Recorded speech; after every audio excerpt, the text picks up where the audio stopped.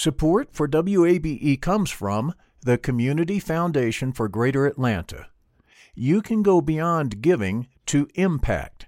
Learn more at cfgreateratlanta.org.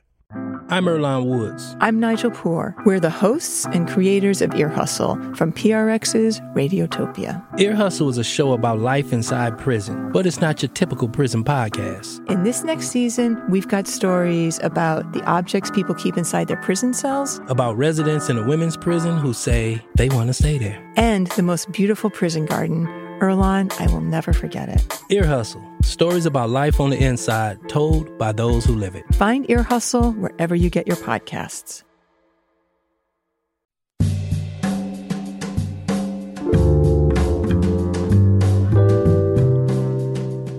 From WABE in Atlanta, this is Closer Look. I'm Rose Scott. Coming up on today's program, the term is net worth poverty. And if you're wondering what that's all about, well, a new study from Duke University centers around understanding the full cost of child poverty.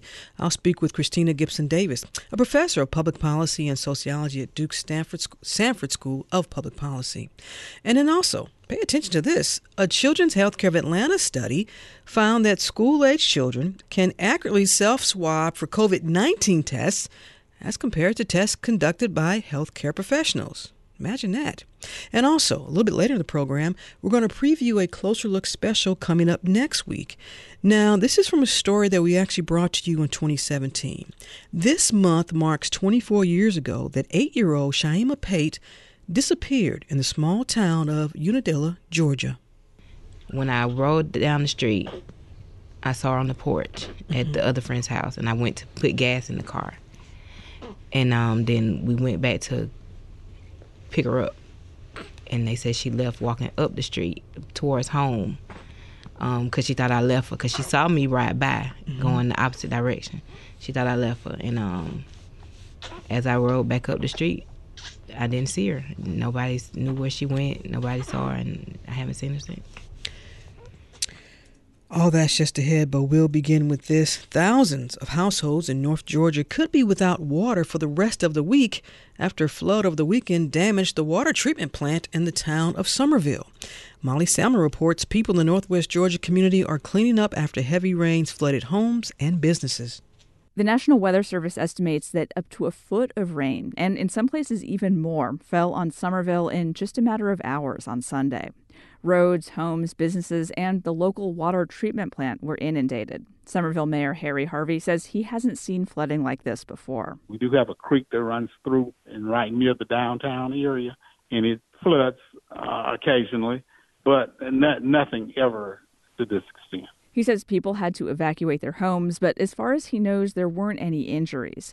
But he says 8,500 households and businesses don't have water and probably won't before the end of the week. We did have pumps underwater. We had equipment underwater. We had electrical equipment underwater. In the meantime, local agencies are giving out bottled water and cleaning supplies. Churches in the area are helping distribute water, too. We're giving 2 cases per household, and we also have fans. We have hygiene products, canned food. Brandon Bishop is the pastor at Central Avenue Baptist Church in the nearby town of Tryon. His church is also distributing cooked meals as people take stock of the mess left by the storm and begin cleaning up. My uncle-in-law owns a business here in town, a mattress business, and all of his mattresses were destroyed.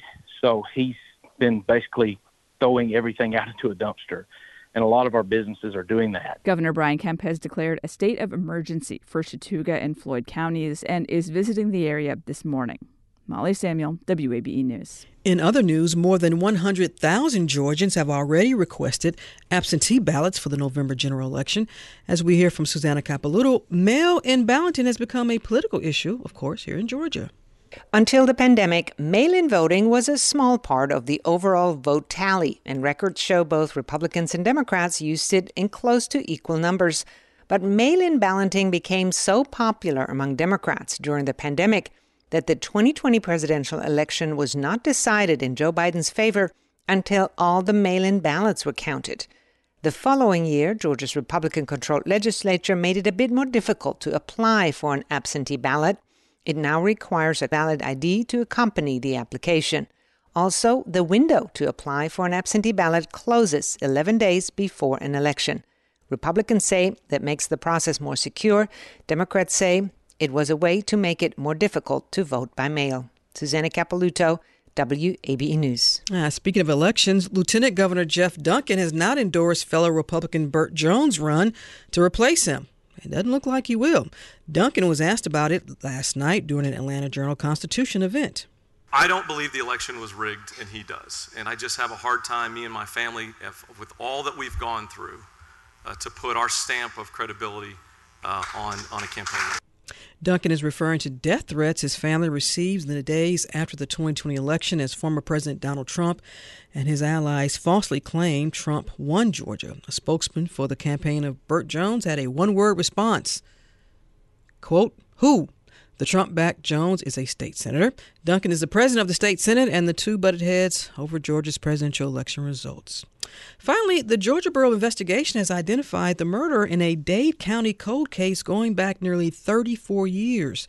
In partnership with FBI offices in Atlanta, Baltimore, and Detroit, GBI investigators used DNA testing to determine that Henry Frederick Weiss killed Stacy Lynn Chahorsky of Norton Shores, Michigan in 1988. At the time of her murder, she was in Rising Fawn, Georgia.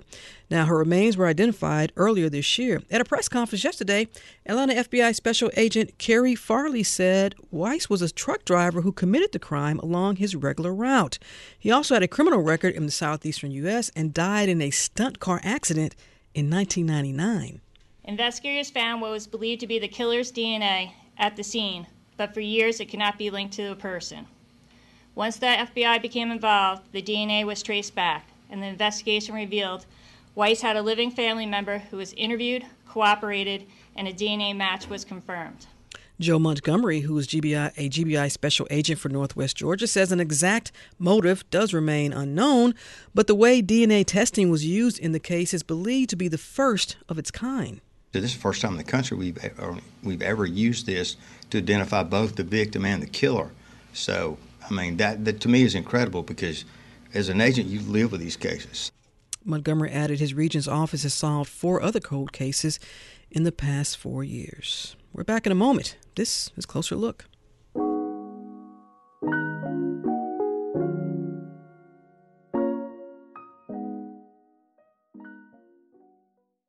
Support for WABE comes from the Community Foundation for Greater Atlanta. If you love Atlanta, you can invest in the big picture. Learn more at cfgreateratlanta.org. The field of mental health counseling is growing rapidly, and Richmont Graduate University can equip you with everything you need as a licensed professional counselor while integrating your faith into your clinical practice. Programs are offered in Atlanta, Chattanooga, and online. Apply today at richmont.edu. That's richmont.edu.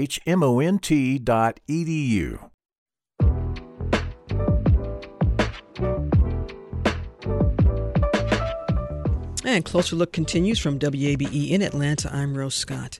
Coming out of Duke University, well, there's a study that centers around understanding the full cost of child poverty. And researchers are making a connection based on wealth and income information, as well as, quote, cognitive and behavioral data of children ages 3 to 17 years, close quote.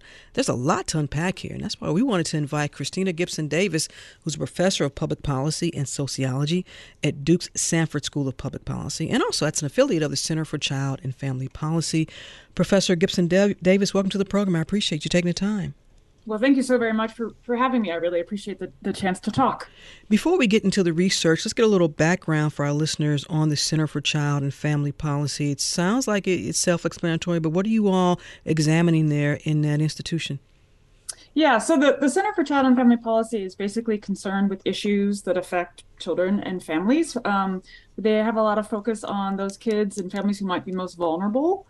So we think about people who might be economically distressed or families of color, and sort of what are the policies that make their lives either easier or harder, and how can we sort of help improve their lives through a public policy lens. And I want to define at least one term that our listeners will hear a lot throughout this conversation. I want to start with net worth poverty. Yep, that's a great question because not too many people have heard of it. So that's part of what we're trying to do with this study and other work is just call attention to this kind of poverty that we think has been basically ignored up until now. So it's just important to know what net worth is. Net worth is just a synonym for wealth. And wealth is different than income. So when people think about income, for most people, that's like the money that you earn on your job. So you can think about cash that comes into your household. Wealth or net worth, on the other hand, are assets minus debts. So for most families in America, your primary asset is the value of your house, right? So that's our primary example of an asset. And a debt would be money that you owe for credit cards or for education loans or medical loans.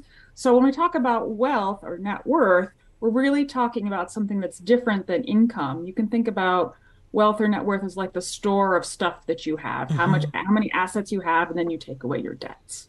And at the core of this study, this research was, and I'm going to quote you all here, to find how children are affected by net worth poverty. That's right. So in the United States, the way we when we talk about poverty, we usually mean income poverty. And we talk about how much cash families have. And if you don't have enough cash, then we say that you are poor, you're income poor, right? So that makes sense. But we were interested to think about, well, we know that people also use their wealth to make decisions, and their wealth informs how they feel financially. So we thought, well, what about people who don't have enough wealth? What about people who are net worth poor? Are there consequences of that for the well-being of kids? And so that was sort of our primary question is, how does being net worth poor affect the well-being of children? And we should note for folks that are wondering, the current poverty line as defined by the federal government in 2020 for a family of four, and this is not a surprise to you, obviously, it's $27,750. And as one of my producers pointed out, I can't imagine what it's like for a family of four, trying to run a household with a family of four for $27,750. But that is how the federal government has the current poverty line. And Professor, for folks who may not understand this, can you explain how that is determined, how they come up with this? Sure. So this is I teach this in one of my classes, and students are always really surprised to find out about the income poverty line. It actually derives from 1963, when the federal government basically wanted to know how much money would it cost for a family of four to feed itself. They figured out this amount. They also figured out that most families spend about 1/3 of their budget on food. So they took the amount of money they thought it would feed them for a family to feed itself, multiplied it by 3, and that is the income poverty line. So it's there are a lot of criticisms of the line because it's really a 1963 standard in a 2022 world. And I've had this conversation with people who said, it needs to change. Now, trying to get everybody on this program to talk about their changes with the different opinions, that's been a task, but we're going to get it at some point. So, but you're right, it is debatable. Now, I want to go back to this research that you all conducted, because this has been going on. You all took some time with this, correct? There was a team of researchers, correct? Yes, there are a team of researchers. I have two great colleagues, Lisa Keister and Lisa Janetian, and a PhD student, Warren Lowell, who helped me with this. This was a joint effort because I think it's important to realize that this kind of poverty that we're talking about, it affects way more kids than income poverty. So income poverty, if you want to think about it, is just sort of the tip of the iceberg. And we're sort of talking about the other part of the iceberg that's beneath the water, which is net worth poverty. And so when you're talking about how we're going to study net worth poverty, what are the metrics used? Because is it going to be different than when we just talk about that blanket umbrella of poverty? Yep. So the way we think about whether a house is net worth poor, we take that federal poverty line, which you were just talking about, and we divide that in 4. And then we compare people's wealth levels to that threshold. Let me just unpack that a little bit. Basically, what it means is if you're a family of 4 and you have less than $6,600 in wealth, which, as I was saying earlier, is assets minus debts, then we consider you net worth poor. Because we sort of just defined it relative to the poverty line, it basically means you don't have enough resources to sustain your way of life for 3 months, is another way to think about it. So if you have wealth levels less than $6,600, you're considered net worth poor. And how did you all, what information, I understand what you're saying. So for a listener who said, okay, I get that, but for this study, what were you all extrapolating and pulling out before we get to the interventions and what your analysis came up with? So do you mean what did we actually study? Is that what you're asking? Yeah. I mean, you were talking about, but within that Yeah. net worth poverty, what exactly were you looking at? Well, so what we have a big nationally representative data source. So this is a data source that's been going on for a long time, and they basically ask households and their kids, how much wealth do you have, how much income do you have, and how are your kids doing? And then we just sort of we identified those families that were net worth poor and said, how are their kids doing? And as it turned out, their kids were not doing so great. What does this say to you all in terms of when we hear, and I know you've heard this, when folks talk about the systemic, ongoing, whether it's through policy or other quality of life issues that impact households based on, and again, we have a whole nother show on this, based on what happened, whether it's the 60s, the 50s, the 40s, the turn of the century, all of that. Are we looking at the same type of systemic issues that lead to net worth poverty for many of these households? That's right, because one of the things we know is that wealth passes from generation to generation. So you might get an inheritance or not get an inheritance from your parents. You might be able to live in your parents' house or not live in your parents' house. So this is not a new phenomenon. But what we do know is that net worth poverty is actually increasing over time, whereas income poverty is decreasing over time. So more kids are net worth poor today than, say, 30 years ago, whereas fewer kids are income poor today than, say, 30 years ago. You all talked about in this in terms of, okay, what are the interventions? You know, and again, it's not, there's no magic solution here. If it was, we would know what it was. But you all talk about some interventions and things that can happen. And I imagine, does it start at the policy level? Is that what we're talking about here? That's right, it does. And our first sort of point is just to get people to recognize that this is a group of economically vulnerable children. So our first step is just to say, hey, folks, it's not just people who are income poor, it's also people who are net worth poor. So let's sort of pay attention to them as well. And then second, we'd really like to see some policies that maybe are targeted specifically to net worth poor kids. So most of our policies today are targeted to income poor kids, and that's great. And we don't want to take away from those policies at all. The problem is if you only target income poor kids, you miss all the kids who are net worth poor as well, because they're actually two different groups of people. So we really want to start thinking about how can we help these kids who maybe haven't received a lot of policy attention, but may be at risk for adverse outcomes. And I do have a question from a listener, and it was on my mind too, in terms of, and we may know the answer to this, but when we talk about who are the communities that this is mostly affected by, we can break it down by race, you can break it down by urban, rural, but I'll let you tell the listeners. Yes. So we, so I probably don't have to tell you or your listeners that wealth is not distributed equally in this country, that the color of your skin matters a lot. So the rate of net worth poverty among African American children is about 60%, which is about 3 times as high as it is among white children. So it is not surprising, or I should say it's unfortunate that the rates of net worth poverty are so high among African Americans relative to other groups.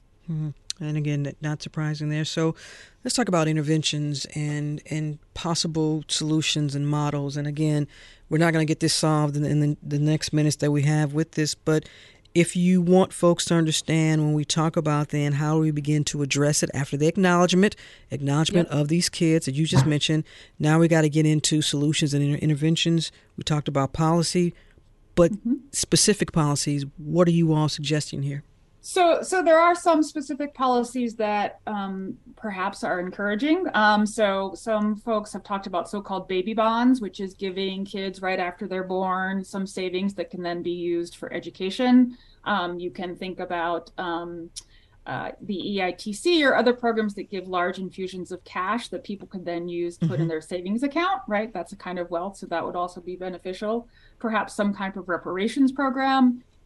Basically programs that really seek to build up the assets of families and not just so that they have some kind of economic buffer. We have done a lot of segments on guaranteed income programs. We looked at one in Mississippi. There are several here in pilot phase right here in Georgia. There's one here in Atlanta that's focusing on certain neighborhoods.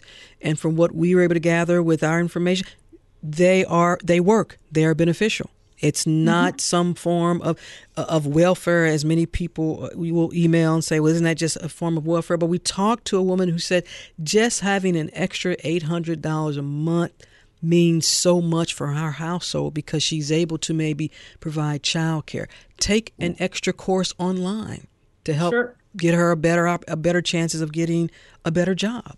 Things like that.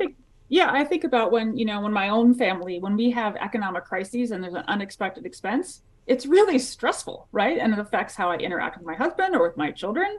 And if we didn't have money in our savings account, what would we do? So it makes sense to me that if you provide people with some kind of economic buffer, they just feel better. And people who feel better make better parents and may have kids who have better outcomes. Before we let you go, Professor, what is the other takeaway you want listeners to know from this, the research that you all have been able to do here with this? Well, if people can understand that we are really trying to broaden how we think about poor kids and not just think about them in terms of income, but really think about this broader lens. So most kids who are poor in this country are going to experience net worth, not income poverty. And so if we can start to think about targeting that group and not ignoring a large segment of kids who are poor, we would be very happy. But also, too, you all have a connection here when we talk about lower cognitive scores and increases in problem and behavior scores in children. Yes. That's right. So what we found is that kids who are net worth poor don't do as well in terms of, and by cognitive, we just mean reading and math tests. And by behavior problems, we just mean, does the kid act out or is the kid depressed? So those are just kind of fancy academic terms for those kinds of issues. But basically what we found is kids who are net worth poor, particularly if they also experienced income poverty, didn't score as well on reading and math and maybe had more behavior problems than kids who are not poor at all. So it suggests that there are consequences for being net worth poor. And again, we know this about income poverty. We know income poverty is bad for kids. So we're just trying to say, there's also consequences for being net worth poor. Who should pay attention to this report? Policymakers, although, as we all know, it's a bit distracted right now in Washington, but we'd really like it serious. We'd really think it would be great if people could take this problem more seriously. And it's not just because these kids are sort of in distress, but it's also because these kids are going to grow up and be adults, right? And so we want them to flourish. We want them to do as well as they possibly can. So if we're committed to sort of the well-being of America tomorrow, it really behooves us to pay attention to how these kids are doing today. And so we would love it if policymakers could think more seriously about the problem of net worth poverty. Christina Gibson Davis, Professor of Public Policy and Sociology at Duke's Sanford School of Public Policy, an affiliate of the Center for Child and Family Policy. We'll have a link to your report on our website as well. Professor, thank you so much for taking the time. I really appreciate it. Fascinating conversation. Good conversation. Great. Thank you so very much for having me. I appreciate it. Bye-bye.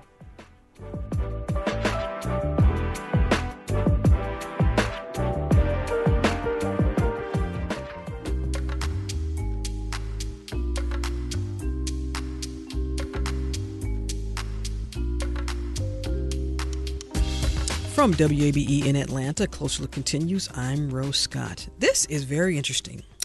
A Children's Healthcare of Atlanta study found that school-age children can accurately self-swab for COVID-19 tests as compared to folks who spend a lot of money on medical school, or we could say conducted by healthcare professionals. Now, Dr. Wilbur Lamb is a pediatric hematologist and oncologist at Children's Healthcare Atlanta. He's also a professor at the Emory University School of Medicine and Georgia Tech. He joins me now to share more about this new study. Welcome, Doctor. I appreciate taking time. Thanks for having me. So there's some little kids right now going, see, Mom, see? I can do it by myself, but let's take a step back. Are there FDA-approved self-swab tests available just for kids right now, or we're just not there yet? That's a good question. So not quite there yet. In fact, when we did this whole study, it was really to answer the question you kind of posed. Could we actually see if kids could test themselves, and how young of a kid could test themselves adequately? So what we did was actually use the standard PCR testing. So when we started this, the whole reason we wanted to use PCR testing is because that's the standard. So what we're doing now is trying to get to your question, can self-tests at home be done with kids. And we're talking to the FDA about this right now. So kind of the sequel to the first movie, if you will. That'll be fascinating. Before you walk us through how this study was conducted, I'd like to kind of know more about the instructions that you provided to kids for this self-swabbing. What did it include? And first of all, what age group here? Because I love kindergartners, but you can't tell a kindergartner to put something in their nose and expect some good results here. So I imagine we're a little older. Well, no, we really pushed it. So we had kids as old as 14 and as young as 4. Really? Really, yeah. Those kids as young as 4, if you give them a brief video, which we showed on YouTube, and kids age 4 are experts at YouTube, right? That's true. To some extent, they're the perfect audience. Just showing them a little instructional video made via YouTube, and then we showed kids that are younger picture instructions, and we were very careful not to really try and influence them. And then we had them swab themselves, and then our healthcare providers swabbed after that, and then we compared the results. And really, it showed that 8 kids as young as age 4 could adequately swab themselves, get enough sample, and the results were pretty much the same between what they did and what the healthcare providers did. And that's a blanket result from the kids that you break it up by age group that said the 4-year-olds were here and the 12-year-olds were there? Yeah. So we did all these different age groups, ages 4 to 14, and then 98% of the time they were completely spot on with each other. So it was pretty good, and we tested almost 200 kids. I'm curious, was the YouTube, was it animation? Was it almost like a regular instructional video where you have real folks doing all? Because I think I respond more to animation. That says a lot about me, but that's just me. Well, what this actually was you could call it peer review, Rose, because it was a video of kids doing it. So kids got to see kids do it. So it was really helpful. Yeah. Yeah. And that was a brilliant design by our groups at Emory and at Georgia Tech and Children's Healthcare Atlanta, where they said, what's the right way to do this? And it was only 30 seconds, because obviously if you did it too long, their attention spans wouldn't be able to do that. I mean, my attention spans couldn't handle it. Only 30 seconds. I hate using the term, but it is Google a better recipe for making my Brussels sprouts, and I still got it wrong, but because I want them to be crispy. And by the way, if you're listening, I just need a better recipe for my Brussels sprouts to be crispy. Let's go back to the video, though. 30 seconds. Did any of the kids say, "Can I see it again? Can you play it again?" Or was once enough? Yeah, so we only showed the video once, and I'm sorry, I misspoke. Actually, it's 90 seconds, but just once was all that was needed, and then a handout with pictures and written instructions that were age appropriate, and that was it. Now that makes a difference. The instructions were given. 90 seconds. It does. Yeah, 90 seconds. It does. But they were able to watch the whole thing. So that was one thing we kept track of. With the instructions and the feedback from the kids, did you get, hey, it was pretty easy, or did some find it pretty confusing? Probably not if you got 98% match here. No, we, by and large, most kids did really well. What was interesting is that we asked our healthcare providers to kind of just take notes, really kind of stepping aside and seeing how the kids do. What they noticed was that kids less than the age of 8, which you would expect, probably didn't do as well, at least just qualitatively from the perspective of the healthcare worker. Mm-hmm. However, the data, the results actually showed that didn't matter. So even if a kid younger than 8 looked like they messed up a little bit, it didn't matter. They still got enough virus on that swab that showed that it was adequate from the test perspective. So we thought that was pretty interesting. I want to shift for a moment, because I imagine someone listening says, well, doctor, this is pretty cool, but why did you all want to know this?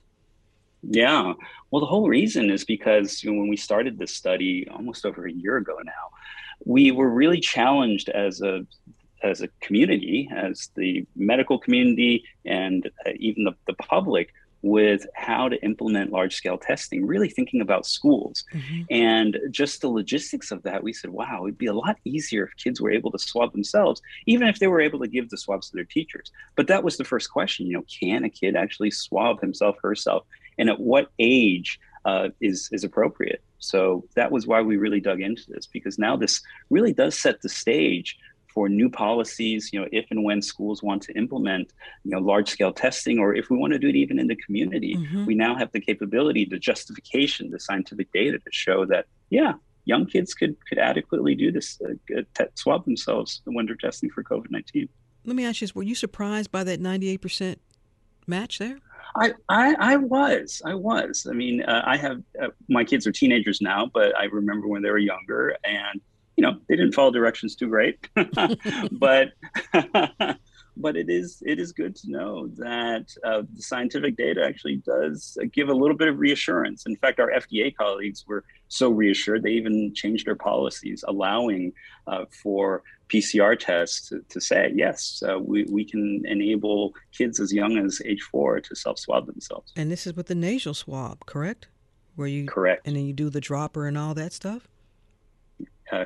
Well, we just looked at the swabbing itself, right? So just the swabbing. Do the drop. Okay, so right, they didn't do it's the PCR. I think that's important that we let folks know that. So they just did the nasal swab. They didn't take the drops and then close the little thing and all that. Yeah. So how good was the swabbing itself? So all these subsequent questions are things that we're looking at now, right? Can they swab themselves at home? Can they or are they swabbing as good as the parents? How good are the parents, right? We could even ask that question. So home-based testing is really where we're focused on now with these subsequent studies. But I want to make sure for our listeners too, you are also suggesting that, look, there is some caution when we talk about some of the youngins, even though you said as young as 4, but they are 4. They only been on the planet for 4 years. So sometimes their decision-making skills, then some people are 40, their decision-making skills. But exactly. You do caution that, though, with some of the younger ones, right? Of course. I mean, at the end of the day, the study shows that when it comes to COVID-19 testing, kids as young as 4, when they swab, it's as good as a healthcare worker. And yes, they were trained with a 90-second video, and they were able to look at some instructions, whether they read them or not, right? We didn't really judge that. So yes, they certainly were trained, but in a self-trained manner. Besides how this might be some type of insight into if there needs to be large-scale testing in schools or the community at large, what are the takeaway for you with this study that these kids, some as young as 4, can do their own swabbing as it relates to other areas of our health and wellness? Yeah, that's a great question. I think the implications are much broader than COVID-19. What the pandemic has taught us is that self-testing is here to stay. Home-based testing, community-based testing, school-based testing is here to stay. And this really sets the stage, gives us some precedent that, kids can swab themselves for COVID-19, but likely for other diseases as well. So it really does set the stage for those other infections that might be coming around the corner and other diseases that we could possibly test. And Dr. Lam, as we begin to wrap up, and I have some more questions, but I just want to shift also and get your thoughts on just how far we have come. Obviously, we've come a long way when you go back to 2 years ago, and not just in testing, but all the other optics around, how we as a nation have approached COVID-19 as it relates to children and our youth. You're a pediatrician, so I know there were concerns that you had. So when you look at how this nation rolled out all of this as it relates to our youngest population, how would you assess it? Yeah, I think overall, I'd say we did okay. Could things have been better? Well, of course, things could always be better. But I think we rolled out testing as quickly as we could. We rolled out the vaccines as quickly as we could and made sure that and we did it in a rigorous enough way to make sure that they were safe for our kids. And then just moving forward, I think being able to test kids in their communities, in their schools for different diseases, that's huge. And I'm really glad that we as a medical and scientific community were able to do what we were able to do. Was there some things we could have done better, you think, as it relates to that population?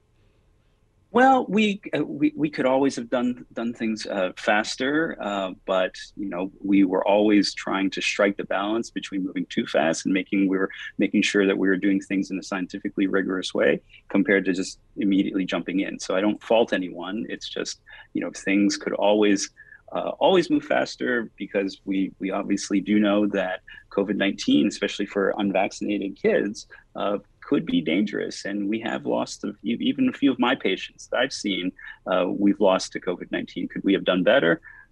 I'm not sure, but it sure would have been nice if things were moving as quickly as they did. Would have been better if we moved even quicker. But I think overall, I think we did okay, given what we were facing. And if we were able to do it again, I think we've taken a lot of lessons learned, especially from the testing side, that if another pandemic comes, I do think that we'll be able to handle this in a much more efficient manner, and in regards to testing and in regards to vaccines and therapies. Dr. Lamb, and I'm so sorry, obviously, for you and the family. You mentioned those kids you've all lost. Was this prior to vaccines being available for those kids? It was. Okay. It was. And so that's just unfortunate. But it was a new disease. And we were still trying to figure out, what it would even do for kids. That I remember those days where, is it like the flu? And then there were these complications with MIS-C, which hit a certain minority of kids, but we didn't know why. So those were certainly uncertain times. And I do think that we overall have done okay, and we're coming around the bend, and we'll be able to handle it better as a medical and scientific community the next time something like this comes. Well, and that leads to this question: what's next? Because are there plans to study this on a wider scale, or with different instructions and focusing on either the same age group or even a different population? Yeah. So what's next is exactly the questions that you posed in the very beginning. How well can kids swab themselves with these rapid tests? Could we do this at home? And then really thinking forward towards all these other diseases, self-testing and pediatric self-testing, we think is here to stay. So every time a new disease comes, we'll be exploring that, and we'll be really pushing the boundaries of this kind of whole decentralization of disease diagnosis for kids and for populations who need it the most. I mean, one thing that we've learned too is that underserved populations, they're the ones who really need this testing, and they don't have access. So can we do this? So this is one possibility of being able to deliver testing to the community. So self-testing, we think, has the ultimate potential of helping the underserved population. And that's one major driver of our science. And finally, Dr. Lamb, where do you hope we are as a nation a year from now with this? Yeah, well, COVID-19 has always thrown us curveballs, so we can never predict exactly what will happen. But it does seem like we as a nation, because we have great, decent tests now, we have vaccinations and we have therapies, that we're probably able to get out of this in a reasonable way. COVID-19 hopefully will become much like the flu, where we get a new vaccine every year. And we here at Emory and Georgia Tech and Children's Healthcare of Atlanta are also working in direct collaboration with the NIH and FDA to make sure the tests still work, every time there's a new variant. So we're very cognizant that COVID will change, and we'll change with it. Well, it's interesting that you brought that up, and that just another question pops in my mind then, because when you all conducted these tests, what was the dominant variant? Yeah, that's a great question. So we started this in the summer of last year. So it was the Delta. So that's why we're repeating a lot of these studies, not only because of the need to assess how well kids can swab themselves with rapid tests, but also in light of the new Omicron variants. Is the data still the same? We hope it is, but we need to get that data to prove that. Dr. Wilbur Lamb is a pediatric hematologist and oncologist at Children's Healthcare of Atlanta and professor at the Emory University School of Medicine and Georgia Tech. Fascinating study. Thank you so much for taking time. I really appreciate it. Good conversation. Thanks for having me.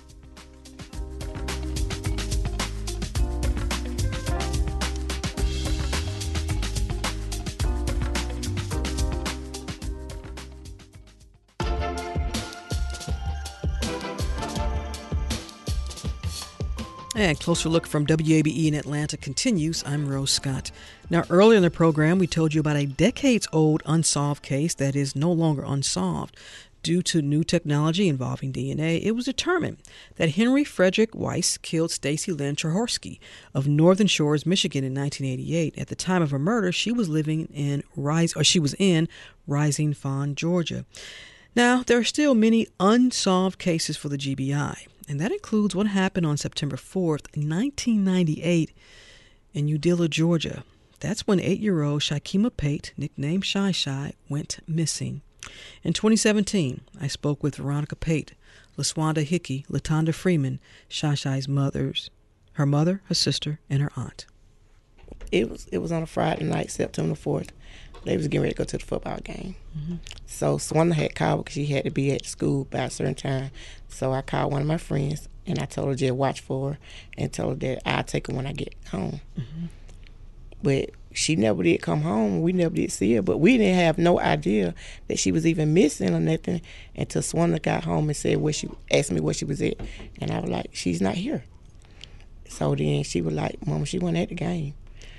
Let's back up a little bit. So, LaSwanda, were you supposed to take Shy Shy to the game? Right. She was supposed to ride with me from Unadilla back to Vienna. I was on the color guard, mm-hmm. and I came from school in Vienna because we don't have one high school in the county, mm-hmm. and she was going to the elementary school in Unadilla. So I was supposed to pick her up from after I got back. Mm-hmm. And she was around to a friend's house that she had walked home from school with, and I got her and took her home and got her dressed and everything, and she was waiting for me to get dressed. She went down the street, walked down the street, and I was supposed to, I was going to pick her up. She was going back to her friend's house? A different friend. She was at a different friend's house when she went down the street. As I was finishing getting ready, she just walked down the street. Nothing big, nothing major. Where we from, it was, not unheard of for kids to just walk up and down the street because everybody knew everybody. Nobody's going to really bother you, So when I rode down the street, I saw her on the porch at the other friend's house, and I went to put gas in the car.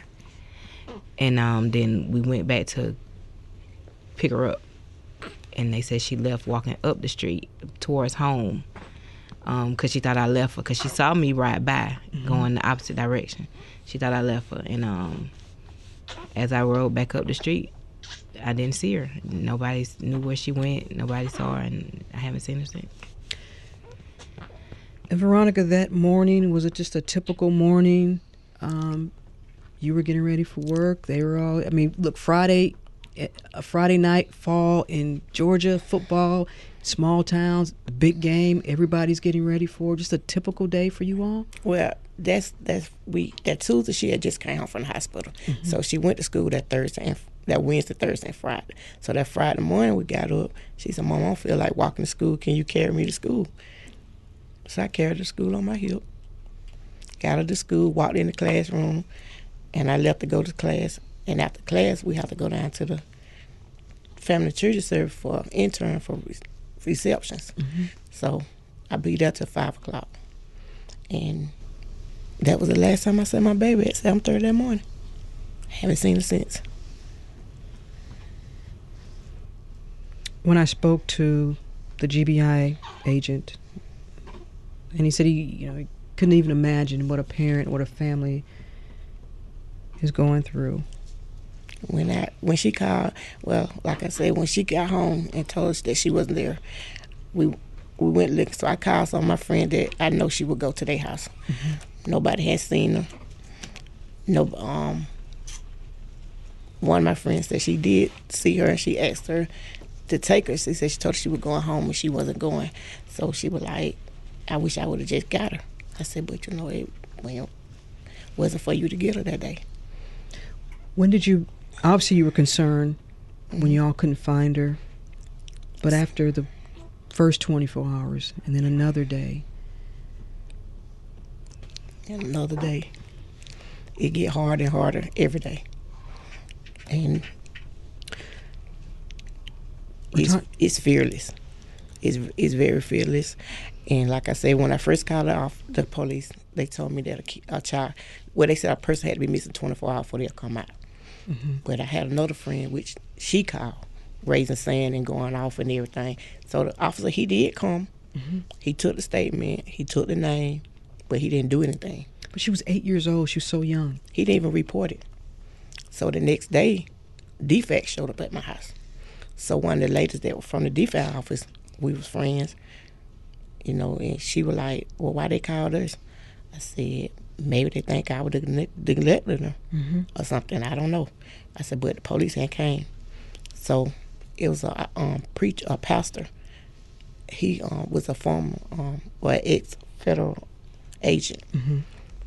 He got on the phone and he called some of his friends, and then everybody started showing up. But all my friends and family and people in the community had already started searching for her.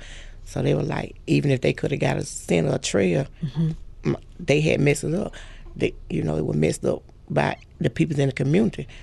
But we didn't have no other support but the people in the community. And you feel like then law enforcement in that area wasted so much time by not immediately looking for Shy Shy? Yes. Rotunda, let me bring you back into the conversation. What was that? Take us back to when everyone is looking for Shy Shy. Did you feel like we're just going to find her? Maybe she's at a friend's house and fell asleep?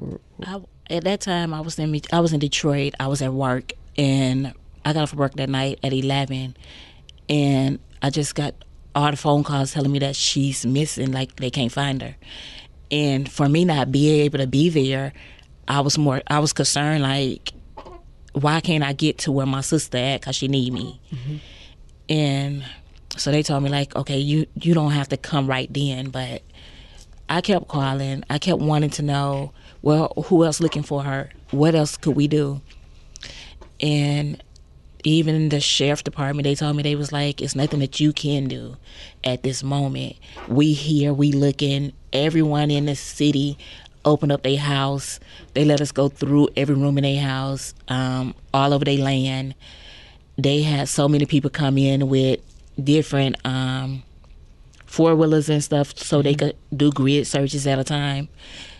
And he was like, just the community itself showed up when no one else did. And I was thankful for that. But I wasn't there when she actually came up missing. LaSwanda, you were one of the last people to see your baby sister alive. How often do you replay that moment where you're driving by her, you just got to get some gas? And I should have stopped and got her. All the time. Every day.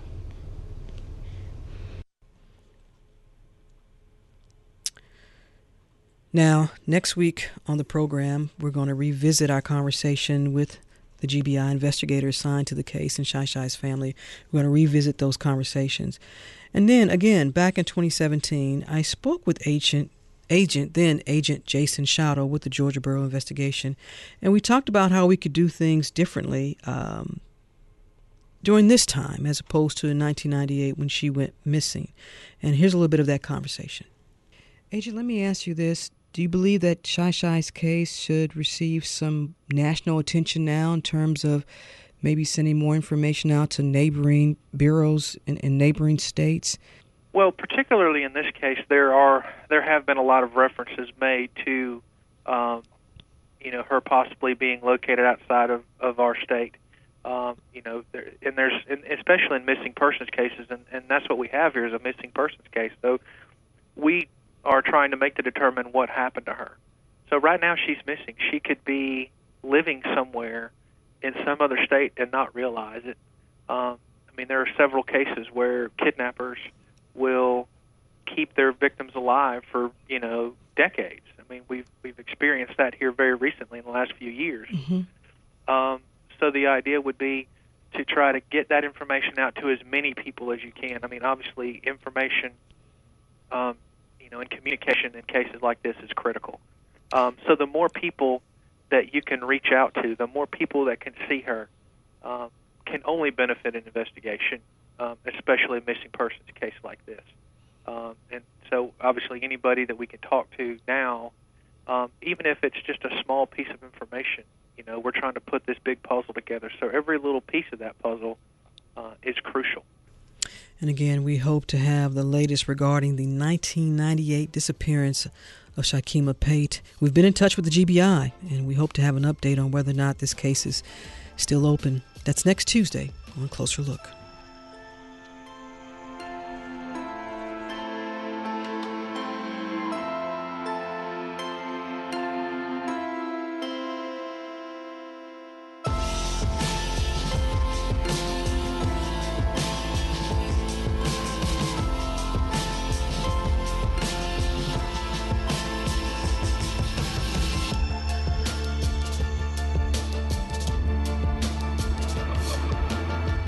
And that's it for this edition of Closer Look. Our producers are LaShawn Hudson, Daniel Razel, and Pat St. Clair. Our engineer is Kevin Rinker. A reminder to let us know your thoughts on today's program or any other, so send me an email, rose@wabe.org. And if you missed any of today's program, it is always online, wabe.org/Closer Look. And of course, Closer Look weeknights at 7 p.m. as well as in our podcast. So subscribe to Closer Look wherever you like. Stay tuned to 90.1 WABE Atlanta. I'm Rose Scott.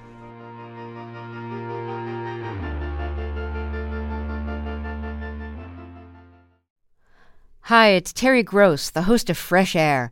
We bring you in-depth, long-form interviews with actors, directors, musicians, authors, journalists, and more. Listen to our Peabody Award-winning Fresh Air podcast from WHYY and NPR.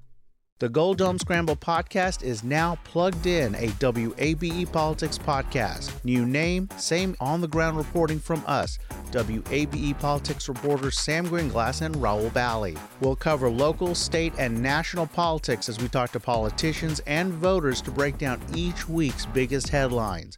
New episodes drop on Fridays. Listen and subscribe at WABE.org or your favorite podcast platform. WABE.